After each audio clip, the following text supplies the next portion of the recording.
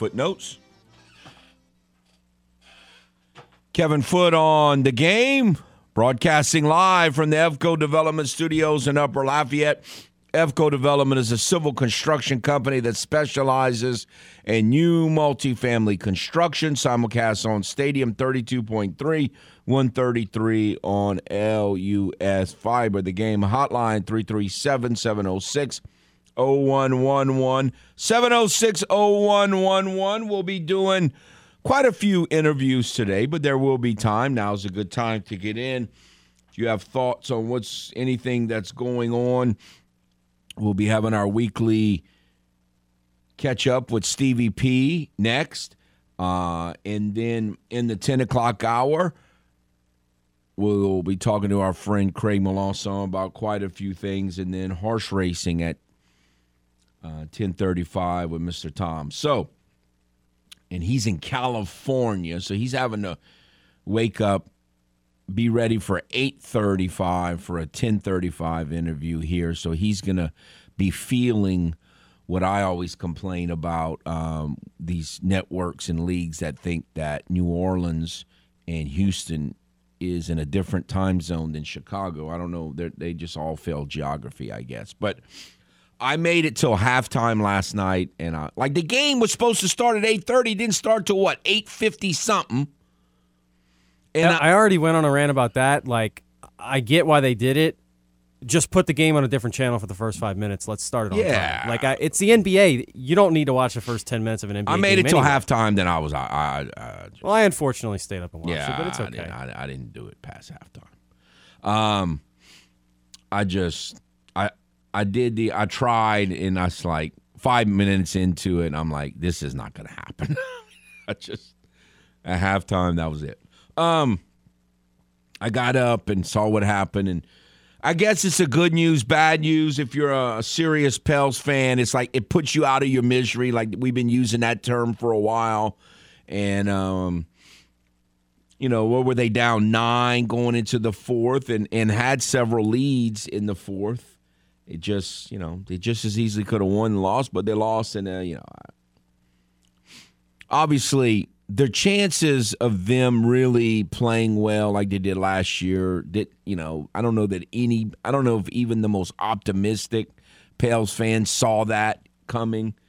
And so playing at the level that you did last year, I don't think anybody saw that coming. So, I guess optimistic way of looking at it is put you out of your misery, and then you got a lot of figuring out to do. There's also a lot of upset, I'm sure, UL softball and baseball fans. 2, rough losses. I was going to say bad. I mean, one thing that I'll say, when Coach Glasgow was on yesterday, he was talking about pitching Carly Heath, and I'm like, she hadn't pitched in, 2 or 3 weeks? Too big. Why? That I did not understand. She hadn't pitched in a while. I didn't get that. But, I thought they pitched pretty well against Baylor on Tuesday. Not great, but pretty well. If they had pitched that well yesterday, of course, A&M's probably a little better hitting team. But, A&M only got 5 hits. They just walked too many batters, made a couple errors. So, the Cajuns got 10 hits yesterday. They doubled their hit total and got doubled in the score. That's not supposed to happen. Every once in a while that stuff's going to happen. I get it, but it's not supposed to happen. So it was, I don't – it's frustrating because, the real negative – fans are going to say, well, they're just not good enough to beat those teams. But they didn't look outclassed in either game. They just didn't get it done. They didn't get it done. You got to make defensive plays. And I've been saying all along, and we're going to have the discussion a lot over the next month. We'll probably have it with Stevie P in the next segment. I am on the side of I'd rather travel than as as a 17, 18, 19 seed than to host as a 14, 15, or 16 seed. I mean, I would rather do that. And for the record, it also sounds like Coach Glasgow's on your side with that from what he said yesterday. Well, I think he's kind of resigned. Don't you think? I think in his mind, when they lost to Baylor, he kind of resigned himself to that. I could be reading too much into it, but that's kind of what it sounded like yesterday. Yeah, which, I mean, I thought was a little premature. And, like, again, as we've talked about, it's a new thing because in the past we knew once they got to whatever the RPI is, once you get to Sunbelt play, subtract so many spots because you just know your RPI is going to drop because you're going to have to play a couple of teams that are bad. Well, now we don't necessarily know that that's the case, and so I guess you're still in wait and see mode. They stayed at 11. They didn't drop again. So again, the scary thing to me is they're going to host as a 16 seed, and that's just all. Although actually, the updated RPI doesn't have last night's game in, so we'll see when they go in. Well, they shouldn't drop 4. I mean, right? A&M's RPI 19, had moved up to 19, I think, going into 19. last night. So we'll see. But that's my thing. I don't know if it's dead yet because. You're going to have the RPI numbers now. Are you going to have you kind of hope it is dead because you don't want to be a well. But again, if they go RPI based and you're sitting at 12 or 13, then that's kind of where you wanted to be anyway. Oh, I know it. You know that's not going to happen. On the baseball side, I am not a big fan of 5-game weeks, especially when you're playing someone who's not on a 5-game week, and when the Cajuns played Southeastern here, they beat them 2-0. It wasn't like a face crushing. And Southeastern did not play Tuesday. Southeastern was due to win because they've been losing. They got swept over the weekend. And we use the word bad a lot.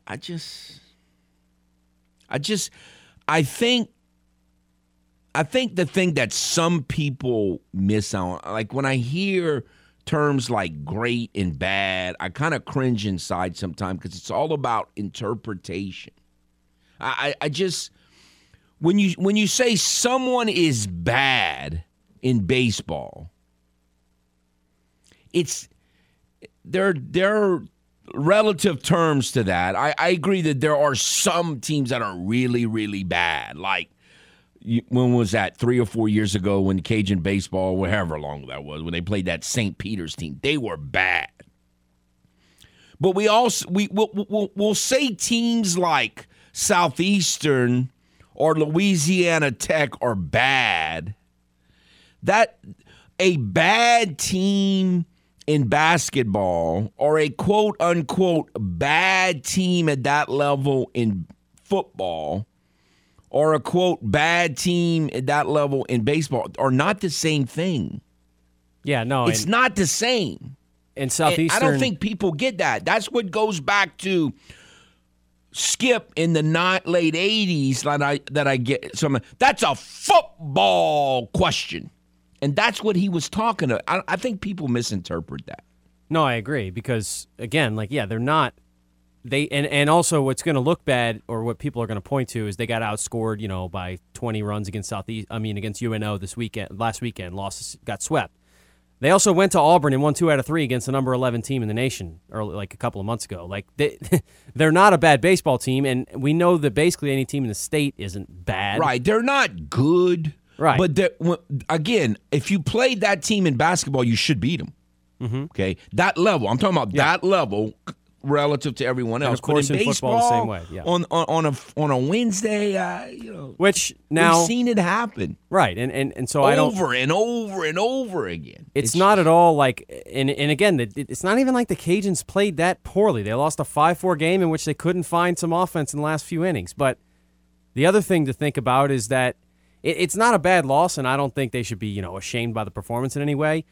But with what you're trying to do and positioning your RPI and stuff moving forward, it's going to hurt. So, both can be true. It may, to your point, it may not be, but I kind of feel like, okay, we've been playing this RPI game in both of them. Now, at this point, I kind of feel like after yesterday, you just stop worrying about that and just go play and win as many games as you can. Whoever it falls, it falls. I mean, that may not be a good mentality to have, but I think that's kind of where they are now. It's like if you had won one of these two games and you can keep playing that RPI game, but now, you could have won both games, but you didn't. And so now you just have to just try to win as many games as you can the rest of the way. Whatever happens, happens. And you just have to hope that you get it done then. Just like baseball. Baseball got it done in Montgomery last year. They got to just go win as many games as they can from here out and hope they get it done at the end. I mean, that's just kind of where I am on that. So and again, wins, if they go and win 2 or 3 or 3 out of 3 this weekend, then it kind of changes your mentality. But I am just, especially late in the year. I get 5-game weeks early in the year. Not a big fan of 5-game weeks late in the year. Because by this time, you should kind of start to figure out where everything is. You're not experimenting as much. Not a fan of 5-game weeks. So we'll see how that plays out. I know that Dawson doesn't believe in this, but I guess it was just pure coincidence that the Cubs scored 2 runs yesterday after scoring 14 the day before. That was coincidence. But you didn't say it when the Rays... Piper had nothing to do with it. When the Rays scored double-digit runs back-to-back games over last weekend, you didn't say it, right, though. but then the next game they scored 1. Okay, because obviously, like I've been saying... No, it's because the Piper got the him. Piper doesn't exist. He's no, a the figment Piper of Kevin definitely Foote's exists. Imagination. No, the Piper exists. The Piper has to get paid. Has to. He doesn't. Oh, no, he has to get paid. The Cubs paid the Piper yesterday. Now, the Rays won again. Yeah. They're 12-0, and there's a million ways to look at this. One of them is they're 4 games up with 150 to go. Now, I understand, if you look at historically, the teams that have done this well haven't actually had great seasons. So if I'm a Rays fan, it's you got to take it with a grain of salt. Now, what I do think it's going to do and this is going to be a strange dynamic from here on out. Most people nationally just dismiss the Rays always, even though they've been consistently good for a long time now. They just dismiss them. Well, now, because they're getting all this publicity, I don't think they're going to be dismissed for the rest of the season like the national mindset has been for so long. So I think the Rays are going to be treated differently now. I think that's the because of this hot streak that they're on, and because of all the publicity they've gotten from it. So we'll see how that plays out long term. All right, we'll take a timeout, and Stevie P on the other side. Stay tuned. This is Footnotes on the Game. 103.7 Lafayette and 104.1 Lake Charles, Southwest Louisiana's sports station. Your home for the LSU Tigers and Houston Astros. Tune in every weekday at 8:15 a.m. and 3:15 p.m. for the LSU Sports Update, presented by Tibbs Trailers here on the Game. 103.7 Lafayette and 104.1 Lake Charles, Southwest Louisiana's sports station.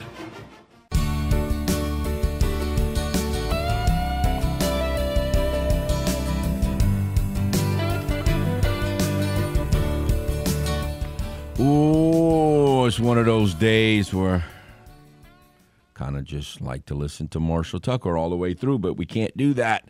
Welcome back to Footnotes. We have with us our good friend Stevie P. How are you, sir? I'm doing about as well as Mauricio Dubon. Kevin, how are you? Man, we'll get to Mauricio Dubon, and that it's kind of funny how that's working out. But anyway, look, I want to start with rant material. There's a lot of Pelican fans today that are very upset and worried about the future. Which organization is in better shape right now or in more confused shape right now, the Pelicans or the Mavericks? Oh, the Mavericks. I mean, we don't know that Kyrie Irving's gonna even resign. We don't know if the Mavericks are gonna have a first-round draft choice. I mean, what happens? And look, I don't think this is gonna happen. I mean, I'm not the king of negativity. At least I don't think so. But what happens if Kyrie Irving doesn't re-sign with them, and then either the NBA takes away their number 10 pick for tanking, or here's the thing that a lot of people aren't talking about. They're not guaranteed to have the 10 pick because of the lottery. There's still a 20% chance that they'll fall out of the top 10. And if they fall out of the top 10, then the Knicks get that pick. So you lost Jalen Brunson last year for nothing. You gave up a first-round draft choice for Christian Wood, which you're going to lose for nothing. In this scenario, you would be losing Dorian Finney-Smith, Spencer Dinwiddie, a future first-round draft choice in the Kyrie Irving trade, and then you'd be losing Kyrie and a possible pick in your first-round pick. You'd lose all of that. And you would have nothing to show for it other than David Burton, who's the guy that they got in the Kristaps Porzingis trade. You would lose all of that draft choices, whereas the Pelicans, and look, people are jumping on C.J. McCollum. C.J. McCollum did not play a good game last night, all right? But here's a cat that over 9 consecutive years scored over 20 points per game, all right? He's a good player. He's not a great player. He's a good player. He had a bad night last night, all right?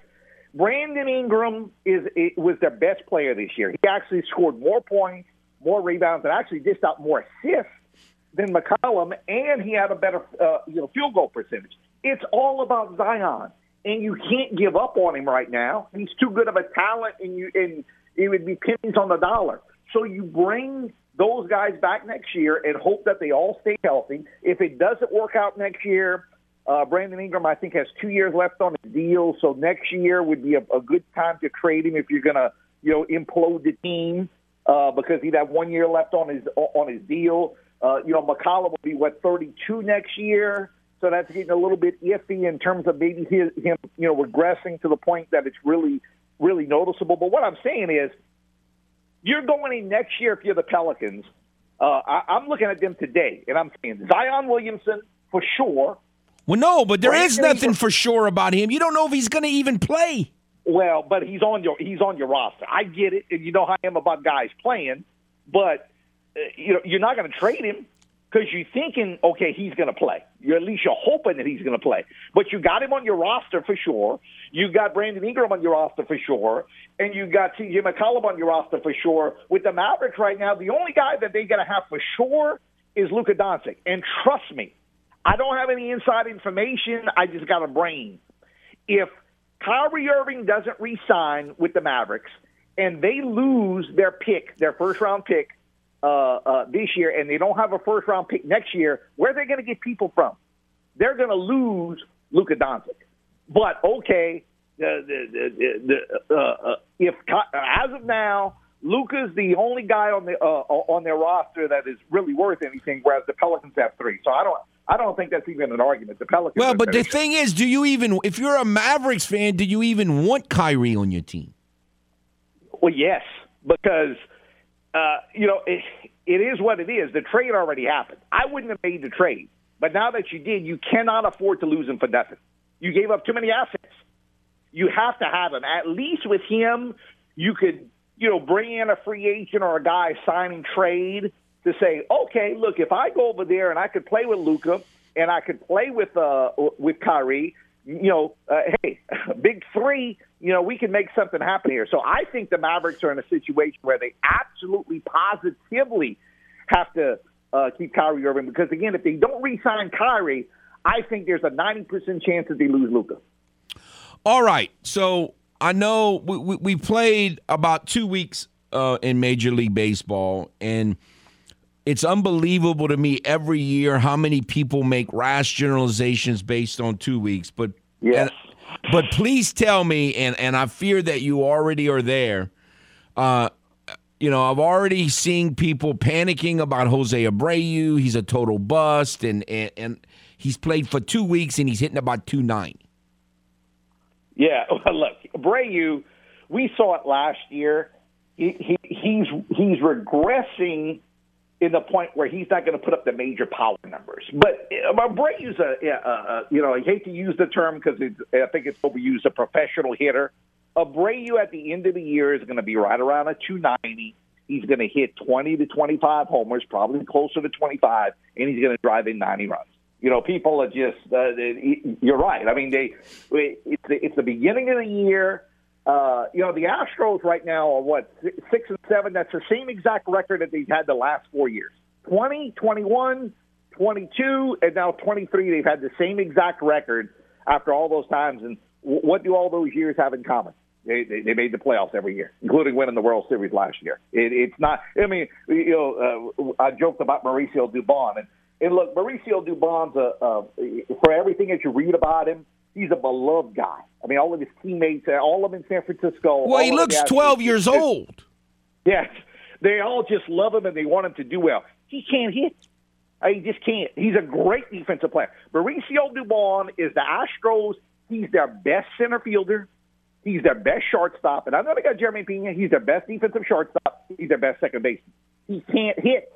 But, you heard all this stuff during the offseason where he changed his swing a little bit, and, lessened his leg stance, shortened his leg stance, and all this. And you tend to, look at that a little bit and, just kind of, okay, whatever. Look, he's hitting right now, and I appreciate any hit he gets. He's hitting right now. I just hope he hits as much as he can. He got to win as many games as they can, and until we get to June and see what happens. Yeah, that guy is not going to hit at the level that he is. The game is going to catch up with him. Alex Bregman is going to hit. He's not going to hit a 183. The guy I'm a little worried about is Jeremy Pena, just because he was a rookie last year. But you were worried about him last year. Well, yeah. He's got bat speed.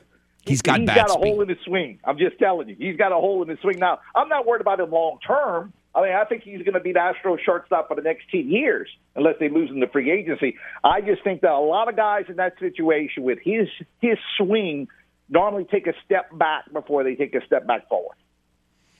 Well, we'll see how that plays out, and they get. So far, obviously, the pitching hasn't been good, but they've given up the same amount of runs as they did last year at this time, and they're actually hitting the ball way better than they were last year through the first 13 games. So I don't want to overanalyze 2 weeks, but it is amazing to me how many people are making crazy generalizations. All right. You have been around Cajun softball for a long, long time.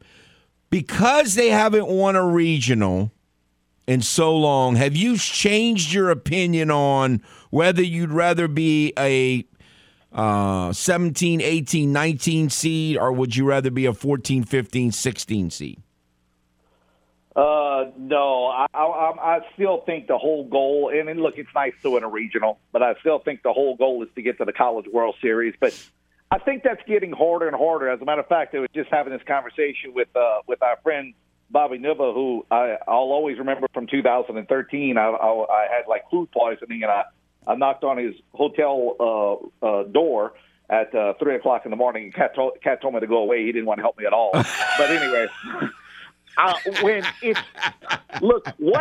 what happened in the Final Four with FAU and San Diego State, Kevin? It's easier for those teams from a non-major conference. It's easier for teams to make the Final Four than it is for teams from non-power conferences to go to the College World Series in softball. Number one, there's more parity in basketball. Number two, softball you play at home sites, whereas in basketball you don't. And then number three, the way that the brackets are set up in basketball, you could be a number 16 seed and have the game of your life and be the number 1 seed. But in softball, the top seed might lose to the number 4 seed. Well, guess what? They could still come back and win the tournament, as what happened with Cajun baseball when they were, a number 1 seed, lost to a 4 seed, and came back and won the regional. But I just think, though, with the way the brackets and the game is being played right now, it's easier to make the Final Four as a power conference team than it is in softball. And I still think that the way that we get to the College World Series is to, be one of those, 8-9 type of seeds. A team that could do that. So it'll be interesting to see what they had a rough week. I mean, let's face it, they lost 2 games that they could have won. It definitely would have helped them. But, I still think that the whole goal is to get to the College World Series. It's nice to win a regional, but the whole goal is to get to the College World Series. I concur, and then we'll see what happens on the way out. All right, so real quick before we go, have you changed your opinion or your thought process of what you think the Saints are going to do, or have you changed what you want them to do? No, to either one. I think they're going to pick the best player on the board. I mean, I know that they've had a lot of visits, offensive linemen, defensive linemen, and I think they're going to take the best player on the board. Again, I know you're in love with Bijan Robinson. I think he's a tremendous talent. Number one, you're not going to get him anyway.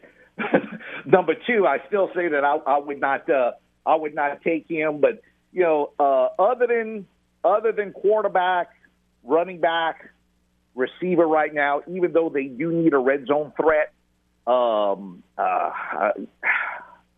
obviously kickers and safeties and cornerbacks. Yeah. Other than about 12 positions. Anybody, it's getting close right now. It's a key pick for them, but I really do think they're going to pick somebody that I'm going to be happy with, and somebody that can help them in the upcoming season. All right, one more. I lied. Brian Branch, yes or no? Yeah. I mean, you don't like him? Oh, I'm getting more and more intrigued with him every day. But we'll talk more about that next week, perhaps, because it's 2 weeks from today. Oh man! All right, Steve. Thanks for your time as always. It's always a pleasure, Kevin. This is Footnotes on the Game. 103.7 Lafayette and 104.1 Lake Charles, Southwest Louisiana's sports station. Your home for the LSU Tigers and Houston Astros. This is Footnotes, live from the EVCO Development Studios in Upper Lafayette on the Game. 103.7 Lafayette, 104.1 Lake Charles, Southwest Louisiana's sports station.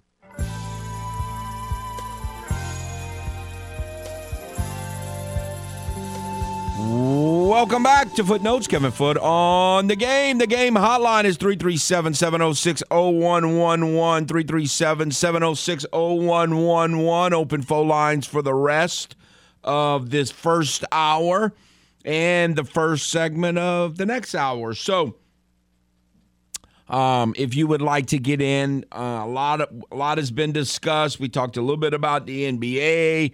We've talked bad losses or whatever, rough losses, disappointing, whatever word you want to use for baseball. You had baseball and softball yesterday and how you interpret all that. We hinted a little bit at what happened in Major League Baseball. Astros got their first series win of the year yesterday. They are 6-7, and I don't know if you saw it, but it was Michael Schwab who hoped to get on next week. And by the way, I've already kind of communicated with Luke. He said this week wasn't as good, but next Thursday, a week from today, 1 week out, we'll be talking to Luke to see what he's thinking about the Saints 1 week before the NFL draft, a week from today, next Thursday. And I'm hoping to get Michael Schwab on next week. But Michael texted out yesterday. Last year at this time, through 13 games, the Astros were 6-7. Right now, through 13 games, they're 6-7. Last year they had scored 44 runs. This year they've scored 66 runs. Last year they had allowed 52 runs. This year they've allowed 53 runs, which they've given up almost the exact number of runs, so they weren't pitching very well. Last year this time their team batting average was 200. Their team batting average right now is 256, and they had hit the same amount of home runs, 14, last year through 13 games as they have so far this year, 14 through 13 games. So, again, it's just a reminder it's the beginning of the season, and there's a long way to go. Whether you're the Rays. Now, look, I understand that you have teams like the A's. There's a couple other, like the Tigers. Do you realize the Detroit Tigers beat the Astros twice? They haven't beaten anybody else. They haven't won another game. So if you're the Tigers or you're the A's, I admire you if you're an optimistic fan and you say it's early. But I don't see it. But most other teams, it's early. And it, it's 2 weeks in the middle of a season and, at the beginning of the year and way too much is being made about what has happened or not happened, with the few exceptions. I mean, again, we knew going into the season what kind of year that this was going to be for the A's. And the Piper helped them yesterday, and they, after getting their face crushed by the Baltimore, they came back and won a game yesterday. But kind of that's going to happen here and there. But for the vast majority of teams and players, it's really, really early. All right, let's go to the game hotline. Hello. Pelly fans, have no fear. The Knicks are in. Hey. How's it going, Foot? All right, so I haven't really examined it. What does your playoff road look like? Well, our road for the Knicks, man, we play the Cavs first. I think we can take them in 7 games. We have to win 1 on the road game because the Cavs not in good 7 on the road. games? And we just got to hope that somebody beat the Bucks, and because I know we can beat everybody else. When you look on the West side, I mean, I think the Lakers have the best shot. Second, I have the Kings have the best shot. Anybody else is given. The West is weak, of course. Been telling Rockefeller that, but he lives in a dream world, of course. You like the Kings? I think they, because the West is so weak, is wide open. They've been doing so great this year. I could see them not winning the chip, but just going to the championship, or at least the conference final. That would, again, I've never cared about the Kings. I mean, I kind of like the old Kansas City Kings with Tiny Archibald before he lost his mind and went to Boston, and Mark Oberdeen played on those teams. But I kind of like the Kansas City Kings, but I haven't cared about them since then. But I would get a good chuckle. I would enjoy the Kings making the finals, but I don't think it's going to happen. I'm like you, but I like underdogs, and I like to start watching the Kings when they had Spud Webb over there. And they wasn't good or nothing, but, I like Spud. And, I just love underdogs, and, they're an underdog California team. Okay, but who would you play in your second round if you beat the Cavaliers? I'm not worried about second round yet. We got to focus on the first one, because I got Ron and a lot of people that I know really want us to get bounced out the first round. I just want to get out the first round so they can't get over. Well, the answer is Boston, but they kind of own Boston. They play well against Boston. I think they match up with Boston this year. Own might be a strong word, but they match up pretty well with Boston. I think to Paul's point, they fear the Bucks more than they fear the Celtics. Matchup wise. Oh yeah. I think the only thing our 3 competitors is the Cavs. I'll say Philly, but Philly, both of those guys like to choke, and there's injuries, and then you got the Bucks, man. That dude Greek Freak is what he is. Boston get in their own way, same as Miami. Got some teams that get in their own way. The Knicks sometimes get in their own way, but I think this is a great year for us. I think it's a great year. I think Look, once we know got that this. first I got round, nothing against the butterflies are Knicks. going to get out their stomach, and we're going to do right. When you play And the then- Celtics, I'll be pulling for you. If you play the Celtics, I'll be pulling for you. So Oh, that's what's up. you and Now I will just be gotta on the get same Dawson side. To put that Knicks jersey on since Pelicans gone. If you're a Pelicans fan, you might as well put a Knicks jersey on. I'm not a Pelicans Ride fan. with the big dogs. Foot, question. Yes. Did you check out that link I showed you last night that on the YouTube? I'm not sure what you're talking about. Oh, well, I sent you something. I think I know it's sent to RP3. Well, look, they got at a fine time. They coming out with this great movie, true story, about the GOAT and the GOAT team. You ever heard of Nate Sweet P. Clifton? Yes, sir. Okay, he's pretty much like the Jackie Robinson of the NBA and so on. And with this story, they're making a movie about him. Okay. And, you know, that's going to be a great movie. So I think that's going to motivate my Knicks to win this chip. And when we win, like LeBron said to Cleveland, we're going to say, Sweet Pete, this is for you. Okay. How about? Okay. Go Knicks, baby. Now, look, the Knicks ain't winning it. They're not winning a title. That's not happening. But I'll be pulling for them if they beat the Cavs. I've never had anything against the Cavs either, so I wouldn't mind if the Cavs win. But I think the Knicks would have a better chance of beating the Celtics than the Cavaliers would. So I'm going to be hoping his Knicks win. But no, they're not winning a championship. You're dreaming. The man's dreaming. But it's okay. You got to be able to dream. This is the time to dream. We'll take a timeout and be back.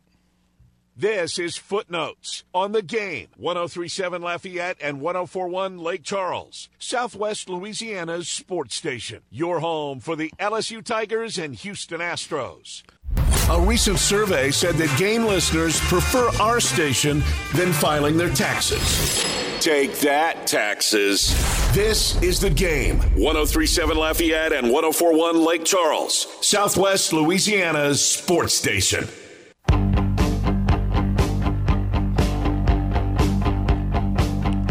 Welcome back to Footnotes. Kevin Foot on the Game. Again, the Game hotline is 706-0111, 706-0111.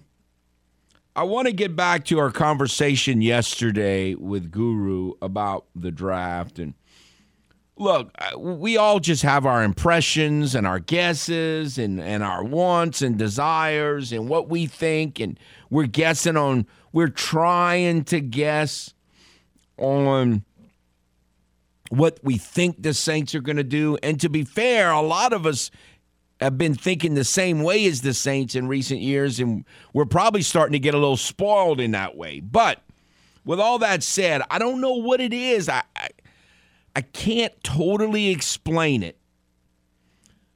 But Guru yesterday brought up the two Clemson guys, Brazee, the defensive tackle, and Murphy, the more of the edge rusher. And I just don't have a good feeling out of both of them. To me, they just both have bust written all over them. I know Brazee was one of the, because we've been talking defensive tackle for so long in this draft process, Brazee was one of the first ones that have come up. But you're starting to see more people picking him in the second round. He's got a history of injuries. I just don't think I want. I just think he has bust written all over him. And something about Murphy, I don't trust. I could be wrong. I mean, none of us know. We're just speculating. But I just want to stay clear of both of those Clemson. I just do not have good feelings about those two guys. I don't want either one of those Clemson players. And I'm almost mad at Joey, but I'm not. I'm happy that he's done this because, again, I don't want to get the more – again, it's not that Brian Branch was not on my mind. He kind of was on the periphery of it. Like, I've had him written down, and, people have been talking about him and predicting him anywhere from the middle to the late of the first round, almost every time. So it's not like he just came out of nowhere, but he's just kind of been on the shelf. It's just not a position we've been focusing on. But I think you can make a real argument that it's a need position. And I also think it could be an impact position. I mean, I don't think he's going to be the attitude that I think he can bring a lot of the things that Chauncey Gardner-Johnson brought, but from more of an intellectual standpoint and not a, okay, let's fight and get flags thrown on you standpoint. So, I mean, if you're asking me if my choices are them two Clemson guys or Brian Branch, I want Branch in a hurry. But think about you could see Branch being a really valuable backup for a year or two even, and then being a full-time starter for a long time after that. How could you think, how could we, any of us think that's not a good idea? Like, I haven't heard, and the only thing I don't like about him is his size, but not all great safeties are, or as I said yesterday, built like Steve Atwater. There are plenty of guys who are great safeties who are not, 6'2", 6'3", knock your head off kind of guys. So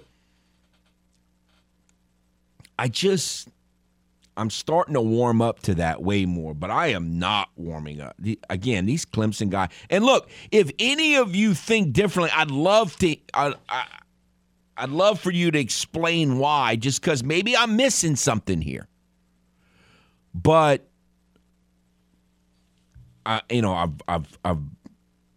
Brzee and Murphy have been part of this draft talk since day one. It was probably at the very beginning, shortly after the Super Bowl, we were seeing more people say him than just about anyone for the Saints. And I'm just, the more I read about them and you read their draft profiles and what people say, I do not have a good feeling at all. Saw another mock draft yesterday that has the Saints picking Nolan Smith. I just don't think he's going to be there. That's something Guru and I agree on. I just don't really think he's going to be there. And so I'm, I don't know. I guess there's certain people that I've kind of crossed off that I thought were options. For some reason, a lot of people were saying Cansey at the beginning. I've kind of crossed him off as an option. So even though we were talking about him so much, like 6 weeks ago, if they pick him, it's not going to come out of nowhere because we spent a lot of time talking about him early on. But I think I'm going to be surprised. The more I think about it, I just don't see the Saints picking him. And so if they do, I'll be surprised, even though we've spent a lot of time talking about it, and a lot of people early on predicted that. But again, it is 2 weeks from today. So it's getting, I would think the Saints have a pretty good idea of what they hope is going to happen. But again, you never know who's going to trade up. And something else from what Stevie P said. Don't forget, this is the Saints we're talking about.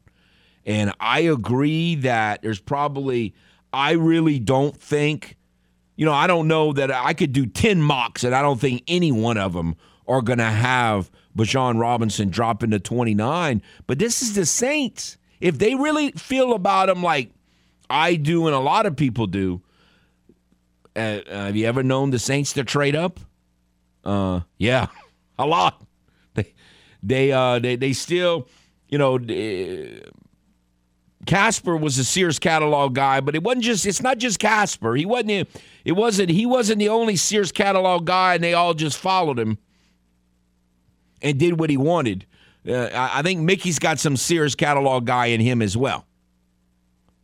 And so they kind of have a history of what they like. If it gets close, they go get him. So don't be shocked by that. 1 hour to follow, 1 hour down, another hour to follow. Stay tuned. Broadcasting live from the Delta Media Studios in Upper Lafayette.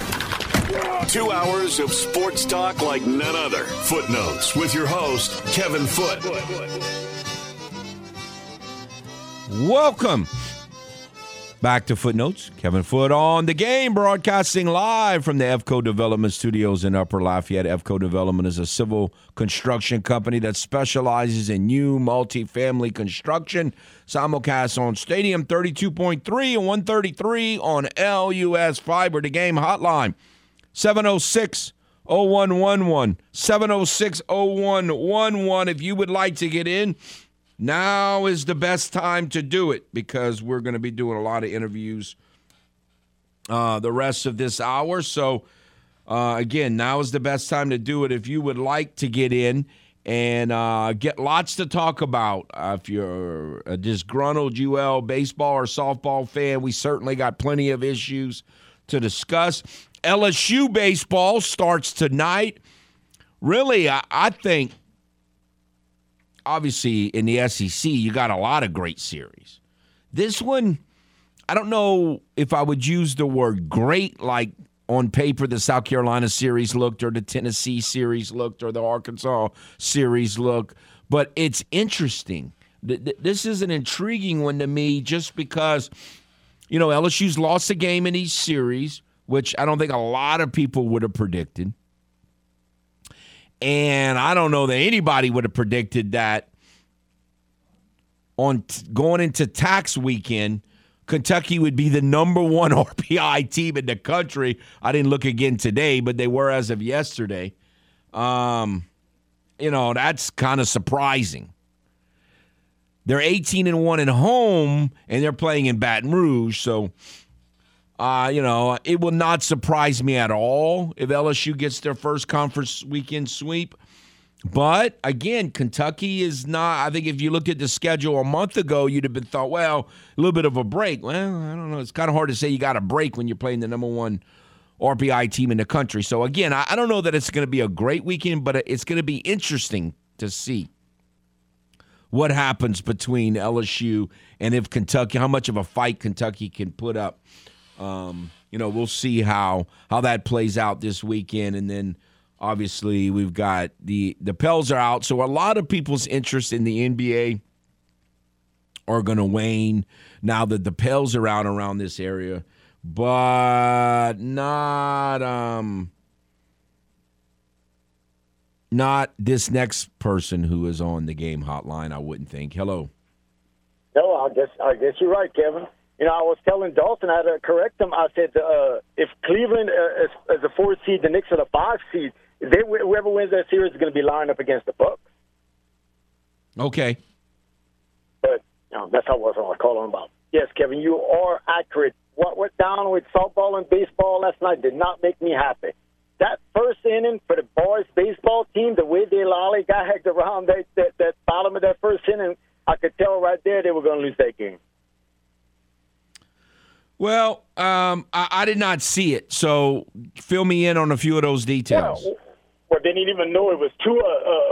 They had a chance to turn a double play. Willis forgot it was only one. He thought it was 2 away. Well, it was only 1 away. When he caught the chance to do the relay to set the first base, he just thought it was 3 away.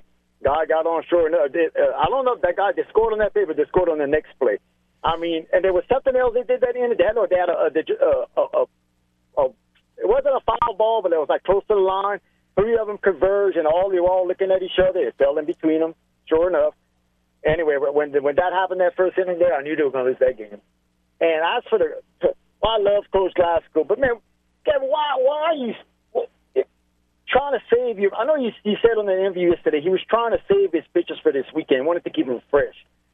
Okay, but then he still pitched him at the end of the game once the true freshman got in trouble and Carly Heath got in trouble, and the game got away right there. Look, I don't understand at all why Carly Heath was pitching in that game. I was surprised when he mentioned that how much of an option she would be yesterday. I think in terms of the way they're handling the pitchers, there are a lot of people out there that are being a little bit hypocritical in that when the Cajuns used the old traditional way of writing, whether it was Summer or whatever, whoever the ace was, and all we ever said was, well, we need depth. Well, now that they have depth, they're like, it seems like there's a certain element that want to go back to where we use the same pitcher for every inning, to pitch complete games all the time. So I'm kind of both ways there. But Corley hadn't even been pitching like it was too big of a game to throw someone who hadn't thrown in 2 weeks. I didn't understand that at all. That was crazy to me. And then when she went out the second inning, she walked that first batter. Then he put the freshman in there, and she just was just like gasoline on the fire. I mean, and another inning they committed 2 errors back to back. I mean, that wasn't no coaching, but that right there, to me, that is basically they gave that game to A&M last night. I mean, Lady Crater, she's something else, isn't she? She's on an incredible run, no question. And yes, I mean, they out-hit them 10-5, and they just. Thank you. That was I do not understand. But I'm okay with mixing and matching your pitchers, but I just was not okay with. And look, I was even more surprised. She gave up the homer, and then she walked a batter. Normally, they pull in that situation. I was surprised at all how all that went down. Yes.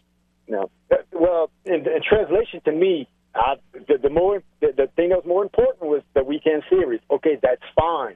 Then why even schedule these games back to back on a road? But I don't believe that he really believes that though. I mean, they're all important because they're all top 40 RPI teams, but this was a top 20 RPI team. I think this win would have done wonders for them. Yeah, well, they didn't get it. Yes. So I mean, you can we were talking about being a 14 or 15 seed or a 16 seed. We can forget about that now. I'll tell you right there, not winning either one of them games there, I think right there. Well, I still think 16 is in play, and I want no part of it. You see, because I appreciate the call thing. I really, here's what I worry about. The committee, we talked about it yesterday, how they can be so self-serving and they're so biased. I'm worried that a program like the Cajuns, they'll like, okay, we're tired of hearing about this. We'll just give them the 16 seed and let them host, and then it's like just throwing them to the wolves. I don't want any part of that deal. I hope that yesterday doesn't mean they're going to be a 15 or 16 seed. Let's hope anyway. Let's go back to the game hotline. Hello. Hello, this is CJ. Howdy, sir. I was just wondering if we had any knowledge with LSU softball. I don't hear too much about them, but I know they're a top 15 team in the nation. Did you understand? I was a little surprised. Well, not understand, but I was a little surprised of the Oklahoma game on Tuesday. LSU is an interesting team in that they kind of scheduled down early on, and it seemed to benefit them, but they've been a little hot lately. Yeah, I was confused with the midweek game against Oklahoma also. You usually don't see that Power 5 conferences play each other midweek. Not this late in the season. Yeah, I was just surprised. Exactly. Not during conference play. Yeah. So I mean, what do you think of the team? I haven't watched too much of them, and I don't hear too much about them. I try to keep up with multiple sports with the Cajuns on this radio show. So I listen, and I don't hear too much about LSU softball. I just wasn't sure if just wasn't very interested in it or what. I know we talked about baseball. So. Yeah, I don't. It's a strange deal. LSU softball. They've had a good program with Beth Torino as their. They've had a good program. They've had a good program for a long time. I just every once in a while we get a call, but it's not even just this team. I mean, going back years, I don't know. I've never hardly had ever anyone call about LSU softball. I'm talking going back 10, 12, 15 years. I have no problem talking about it. It's just there's never really seemed to be a lot of interest in people that call the show, and so it's just kind of falling by the wayside. But no, I got no issues with it. Cool. And what's your perspective on the LSU baseball and South Carolina series, how they only played 2 games? How do you think that's going to play a factor in the seeding for the tournament and stuff? Yeah, Like, I mean, I don't think. I know they're in 2 different divisions, but I don't think. You talking about the seeding for the regional or the SEC tournament?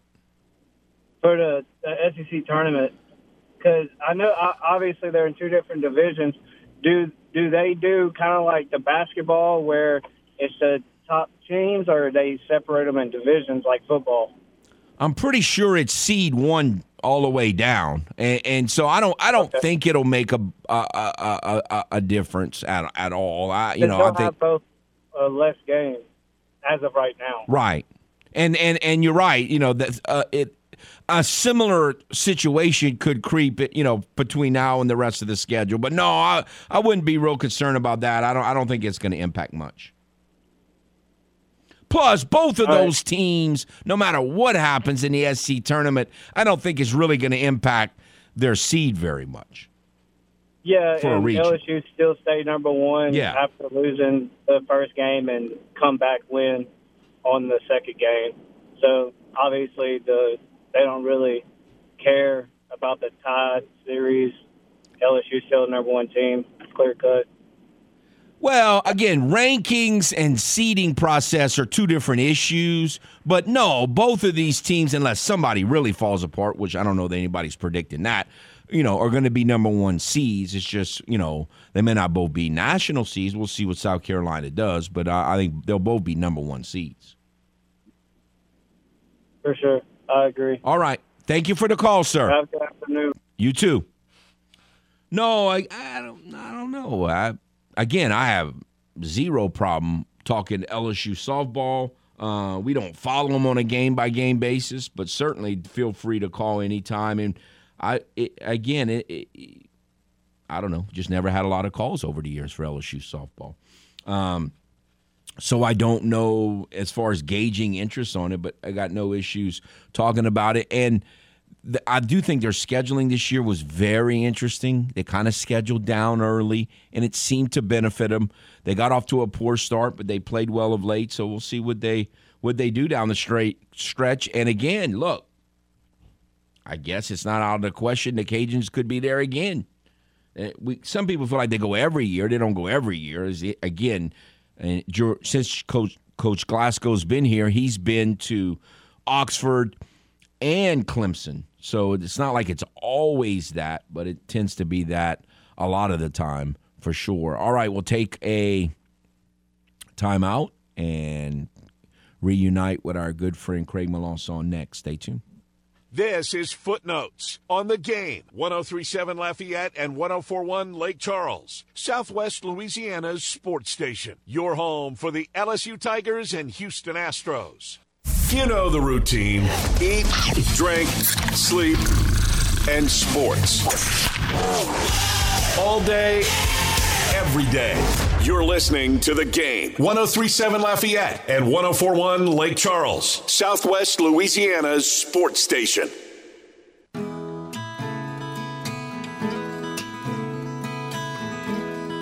Welcome back to Footnotes. Kevin Foote on The Game. We have with us Mr. Craig Melanson. How are you, sir? I am doing well. But can we talk softball just for a second before we get to baseball? Absolutely. I just think the easiest way to get to the Women's College World Series is hosting. And I understand if you're a 15 or 16 seed, you're gonna play 1 or 2. But to advance, the easiest way to advance is playing at home. And I think you have to take it one step at a time. If you start looking for the College World Series, you're not going to get there because you're not focusing at the task at hand. Okay, again, I think both of these arguments have a lot of good point, but what percent? See, I think I mean, and we're just throwing out numbers here, just for impressions. I mean, none of this is exact science. I would say if you travel as like a 17, 18, 19 seed, then you have probably, I don't know, 50% chance maybe of winning that regional on the road. Whereas if you were at home, you might have a 60 to 70% chance. But then if you happen to win with that 40 to 50% chance, but then then you have like a another 40 to 50% chance, 30, 40, 50% chance of winning in the regional. If you win with your 60 to 70% chance as a 14, 15, or 16 seed, then I think you have about a 0% chance, maybe a 5% chance of winning that super regional at Oklahoma or someplace. I'm going to go back and look at it, and I'll email you as I always do with numbers, but I think it's less than a 10% chance. Sometime within the last 3 years, I know all 16 seeds advanced. None of the other teams advanced. And some of the when they did advance, I think that one of them was, I think Auburn or Clemson hosted when they were not a number one seed, but the number one seed didn't have the facilities to host. I think you're closer to 10% chance of winning on the road in the first round. But we'll look at it later. I don't know. I've just always felt like you have a much better chance of beating a 8, 9, 10, 11, 12 seed than you do a 1, 2, or 3 seed. And I do believe that as well, but at the same time, I think hosting gives you the best opportunity to advance.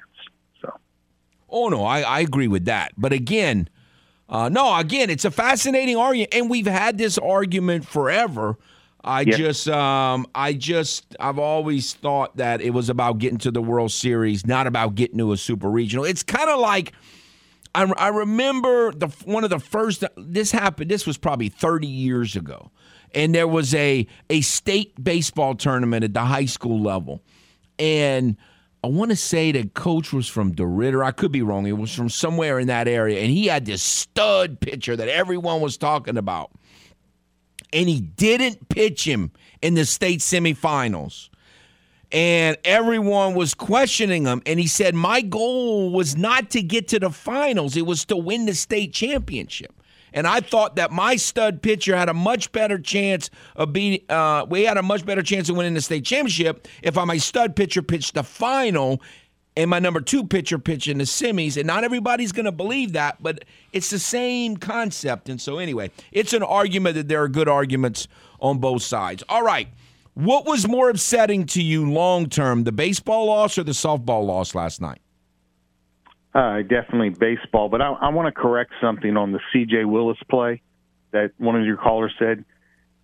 Yes. When that happened, there was one out. There were runners on first and second. The ball was hit to John Taylor.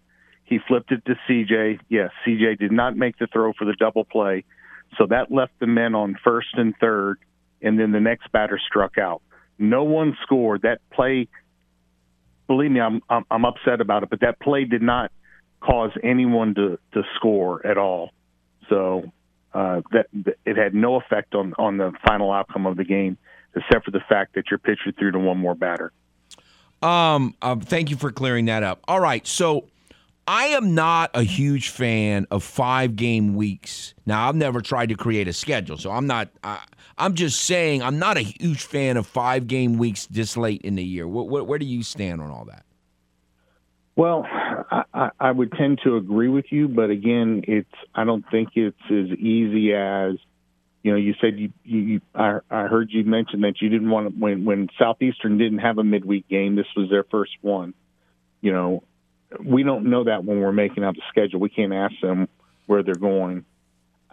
I agree with you, but at the same time, it gave some guys an opportunity to pitch that would not have pitched, and as we get later into the season, probably not going to pitch at all. So I agree with you, but I don't think that's why we lost the game. All right, so you brought up a point that was the next kind of that I was going to get. I was planning on getting to next. It is as we get later in the season, they used 6 pitchers in 3 games in West Virginia, and you're not going to be able to do that that's just like perfect, best case scenario. But I think even though you're not going to be able to get away with 6 pitchers in 3 games every weekend, I think we're at the point where they're starting to limit their options here. And so where do Ben Tate, Blake Marshall, and Brendan Moody fit into all that, you think? I think you're going to see them pitch. I think Coach Stegg still has confidence in all 3 of them.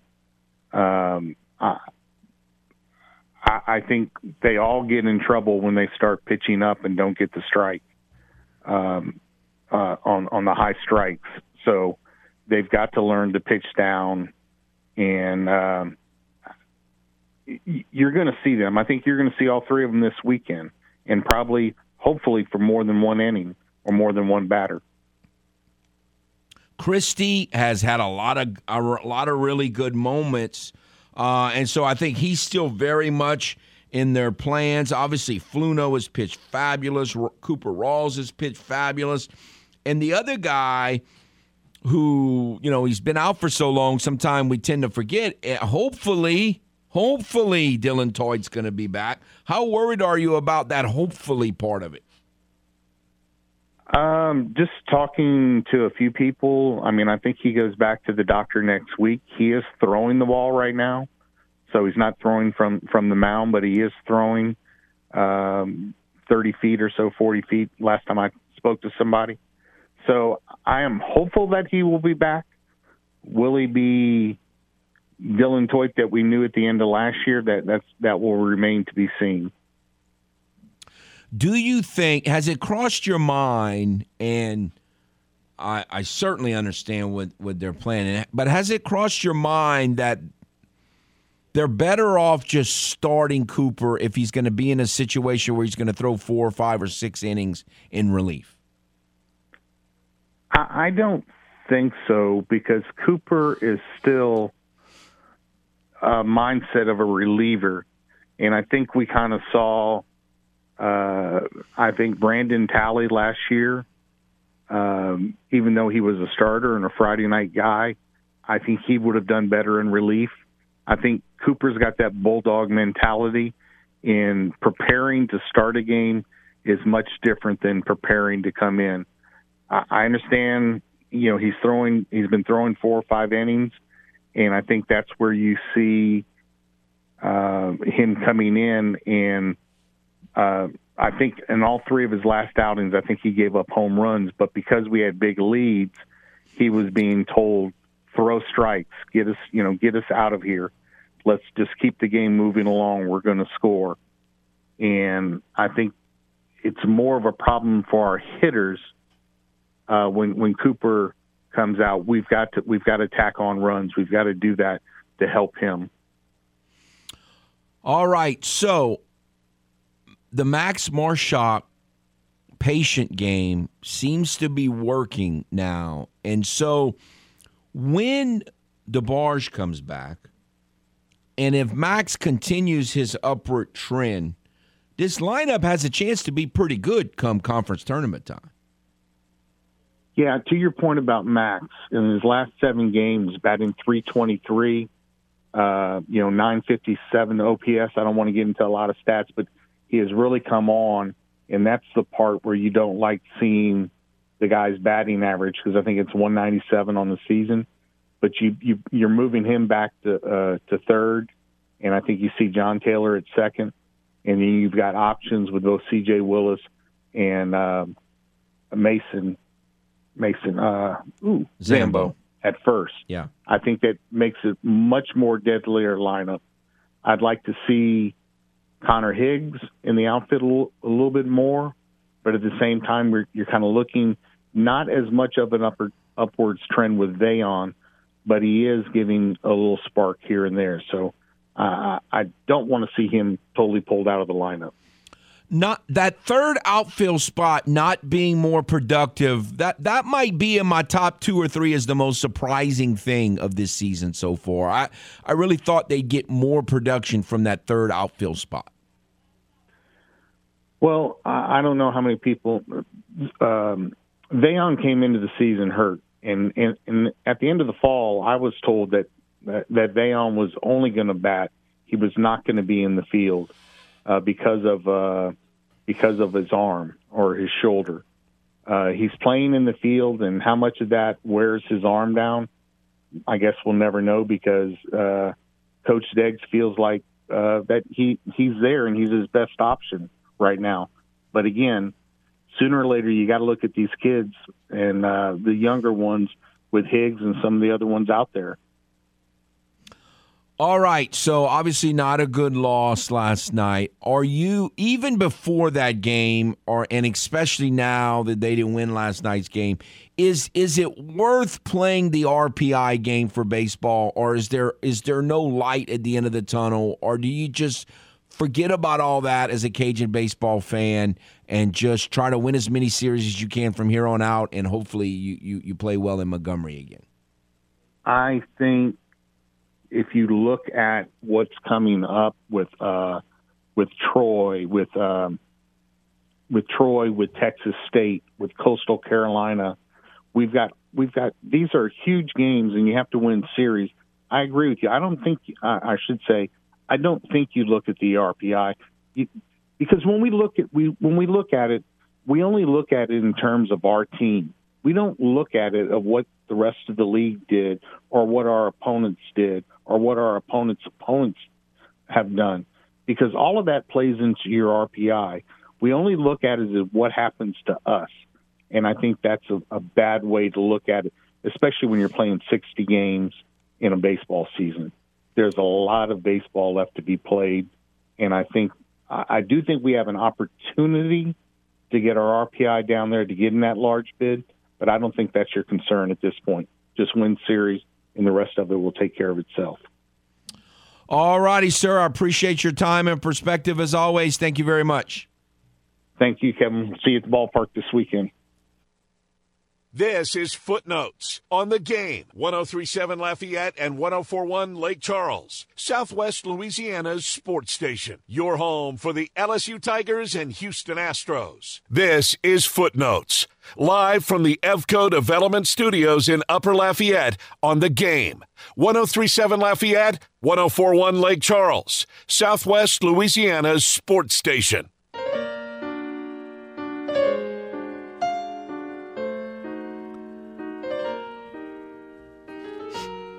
Welcome back to Footnotes. Kevin Foote on the Game, broadcasting live from the EVCO Development Studios in Upper Lafayette. We have with us our friend, Mr. Tom. How are you, sir? I know when we last spoke, you were going to be heading to California. I'm assuming you made it safely. Yes, I'm on the 11th floor of the Hotel Roosevelt, directly across from the Grauman Chinese Theater. Wow. And, yeah, it's really nice. That's my fourth favorite thing is movies after those three sports. Track and field, baseball, horse racing, and movies.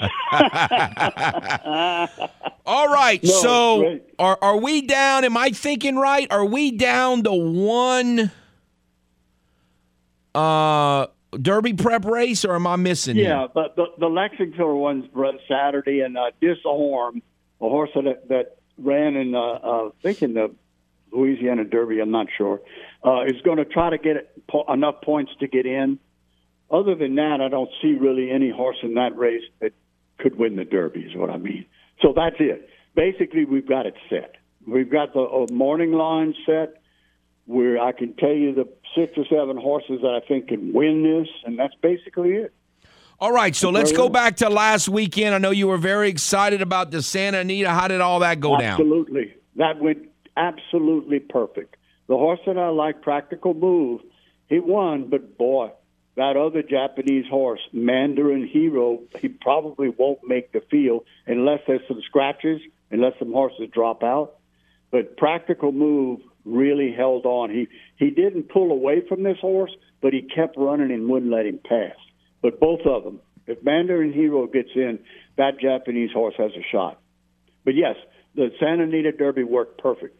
The Bluegrass with Tappet Trice and Verifying, that was a good race, a very good race.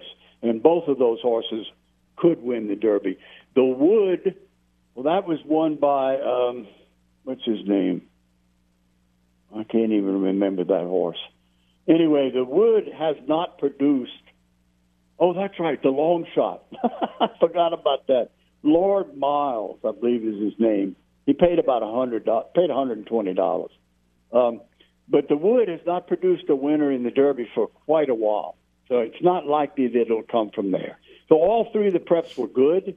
They were exciting. They were close. They had almost a triple dead heat in the Wood. But I think the Santa Anita Derby is the only one that you need to focus on right now. So for a Derby prep race, is that like the worst case scenario to have a long shot win? It's not a worst case scenario, but it hurts. It doesn't hurt anybody. It hurts the horses that you thought could win, like Hit Show and Dreamlike, and they were right there. They both could have won.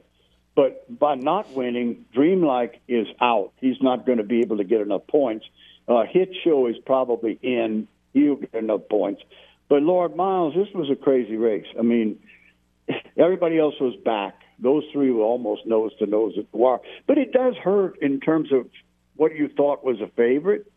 I don't think Lord Miles can win this, but then I didn't think Rich Strike could win last year. So what else is new?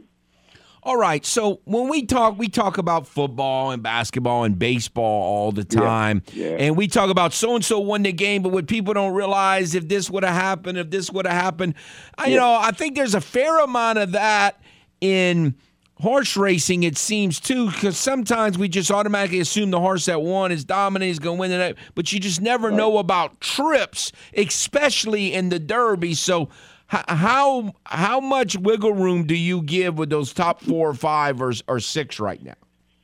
Yeah, quite a bit. I don't think we have the same situation we had with Rich Strike last year. Rich Strike and the 20 horses was the only horse, and the only horse in the race who could finish, could end the race running. And he was the only one, and he had the perfect trip. Anytime you go back and watch Derby 22, it's an example of the perfect trip. Other than that, I think all of these horses that I do like, one of them's going to win, I think. I think that's the case this year. And here's the example. Like Forte is opening odds at 7-2. The next horse, Tapit Trice, is 8-1. So Forte is the overwhelming favorite at this point. So if he makes the Derby, he'll probably be something like 2-1 if he starts. And overall, like, do you feel? I don't know, if you were going to put a percentage, you think if he goes off 2-1 and as dominant as he looks, he probably has, what, a 60-70% chance of winning? Or how would you classify that? Chance, because he's more like Epicenter was last year. He'll get up there and get on the lead, but I'm not absolutely certain that he can't be beat. I just think that there's that extra 220 yards is absolutely important in a horse race, and it really shows in the Derby. So we're hoping. I mean, you're hoping if you've got this horse that he does that and goes off at a positive number, like $6 or $7 or some money like that, and they don't bet him down to even money or something crazy like that. So I think that this is a much more, whatever we want to call it, a much more congealed Derby around one horse. Rather than last year, they had Epicenter and Zandon and a couple other horses they could run. I think this is the best horse. But I mean, you hit the nail on the head when you said like other sports. If one thing happens here and doesn't happen there, then things change. If it happens here and it doesn't happen there, then things change. So from here on out, basically, we're trying to keep the horse healthy and ready to run on, I guess it's May the whatever. First Saturday in May. All right, so the powers that be, the upper crust in horse racing, they want the Derby to be unpredictable, or do they like this more recent trend of it being predictable? Well, I wouldn't say so much that. I would say that the main thing that you want with an early 3-year-old, this is early 3-year-olds, they haven't had a lot of experience. What you want to do is train them up to this race. So the key to doing the Derby is to watch the workouts. It doesn't matter if it's at Churchill or Keeneland or Gulfstream or anywhere. Watch the workouts. Watch what this horse is doing. And also look at what the progression of the horse is. Has he gotten better in every race? Has he gotten better as he went longer? And that's the key. Now, Todd Pletcher doesn't care. He's got 3 or 4 horses in this race, and all of them can win. They're all in that category. I mean, he's it. Without Baffert, Pletcher's the guy that's got the most horses this year. So you're saying there are no horses, if they run a great race Saturday, that you think could get in the mix? Yeah, there's about 12 horses that can't win, I think. I just don't think they're fast enough. You know how it is when you talk about fast enough. I mean, you can't squeeze any more juice out of a lemon. Some of these horses can only run so fast. But I could give you the names of the horses I think can win. I mean, in order, I think they're going to win. My favorite is a horse called Two Fields, who won the Jeff Ruby Stakes in Turfway Park. That's the same race that Rich Strike came out of last year. And he is fast. If he gets close to the lead, he can win. And then you've got Verifying and you've got Forte, who both can stay close. Tapit Trice, that's the craziest horse I've ever seen. He doesn't get running until he's about 5 furlongs into the race. And then he's got a huge stride, almost as long as Secretariat. And he just lumbers along. So if he gets to lumbering, he could be tough. Angel of Empire, that won the Arkansas Derby, has a possible chance. King's Barn, who won the Louisiana Derby, he'll be up close to the lead. And then the Japanese horse, Derma Satagati. If he gets, he'll be there. And if this Mandarin Hero that ran second to Practical Move manages to get in, and I told you on a text earlier that watch the Japanese horses this year. They can go 10 furlongs without breaking a sweat. So if they stay in the pace and they get there, a Japanese horse could win this Derby this year.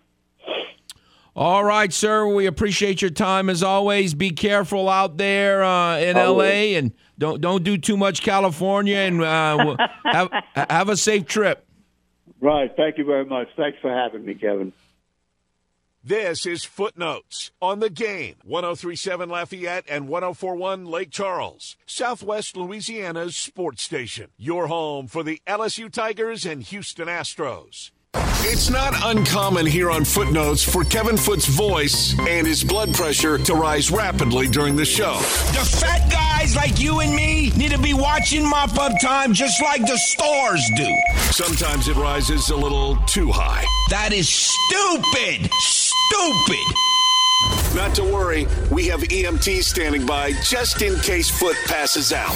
Back to more Footnotes on the Game. 103.7 Lafayette and 104.1 Lake Charles, Southwest Louisiana's sports station.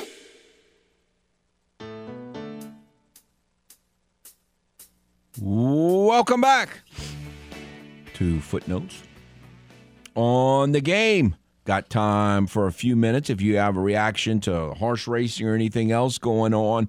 We, again, I like chaos. And, when it comes to like college football, NCAA tournament, and in the horse racing game, but it seems like the trend keeps going in the other direction. So I said it many times. I'm not anywhere. I would consider myself a novice in the horse racing game, although I've always had some casual interest in it. And I prefer when it was more unpredictable. And we'll see. Maybe we'll still get surprised because we talked about the ride, and sometimes you get a tricky ride, especially in the Derby, and there can be a bit of an upset. We'll see what happens. But Mr. Thomas got us prepared for that. It's not that far away, the Kentucky Derby weekend, for sure. All right, let's go. Okay. One thing that I forgot to mention earlier that I had written down in my notes and somehow I overlooked it, having to do with the Astros. Yesterday was it's unbelievable, the 20th straight getaway win. Like the Astros are becoming experts, and that includes the postseason, from going from one city to another on what we call a getaway day. They becoming the getaway day experts. And lately, obviously this year it's been about salvaging. They salvaged against the Tigers.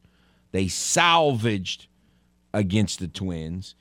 And they didn't salvage yesterday, but it was a getaway day. They've got quite a streak going. They've won every getaway day since early August of last season. So when you talk about basically all of August, all of September, the postseason, 3 rounds of the postseason last year, plus the first 2 weeks of this season, they've won every getaway day game. I mean, it's unbelievable. That's kind of uncanny, but it's a good thing. As we think, as you might imagine, makes for a great road trip. When you get on a plane to travel somewhere else, you feel a little better about yourself, because I was thinking about that earlier when we were talking about some of these other teams that weren't winning. Sometimes, even when you're really struggling, man, a win just feels good, especially if you're willing. It's amazing how your whole approach can change if you just win a game or two here, even if you're really struggling. So, someone called earlier about LSU softball, and by the way, it's a good opportunity. We're going to tend to talk about the same teams most of the time, Saints, Cajuns, Tigers, and that kind of stuff. And even within, like, the Tigers or the Cajuns, there are sports that we hardly ever talk about. And so if you want to change and discuss the subject, certainly feel free. Don't ever feel like, they're not talking about it, you can't talk about it. It's a no-no on that show. That's just not accurate. I've never really thought that. And so certainly feel free to call. But probably the most that we've talked about LSU softball, other than when they're playing the Cajuns, involves recruiting. And I'm not saying this to bash anyone, because I'm not. I'm just talking about how difficult it is to make that transition. Macy Bergeron was as good as productive a high school softball player we've had in this area in a long time. So far this year, LSU, in 70 at-bats, she's hitting 186 with no homers and 7 RBIs. So just think about how dominant she was, all the records that were set, and how difficult of a transition that is to go from high school dominant to college. It's a tougher step than a lot of people realize. And I think the ones that can make that transition smoothly, it's impressive. And also show, like, look at how many Cajuns that were freshmen that, like whether it's Vasquez or whether it's, Victoria Valdez early on, she's had some bumps in the roads, and I think too many people just assume if you start out great or if you had an unbelievable high school career that you're going to make that transition to the next level, and sometimes it just never happens, and for some it takes a while, and sometimes those results and those expectations have to be tempered a little bit. But no, LSU, we mentioned earlier in the week, maybe on Monday, they're tied for 7th in the conference with Florida and Alabama, and it wasn't that, you don't have to go too far back before, Florida and Alabama were dominating this conference. And just shows you that there are no guarantees to stay at the top forever, no question. No guarantees for that. But we'll see what happens. LSU softball plays at Auburn this weekend, and we'll follow that and a lot of others as we come out of this upcoming weekend and come back on Monday. That's it for today. Y'all have a nice day.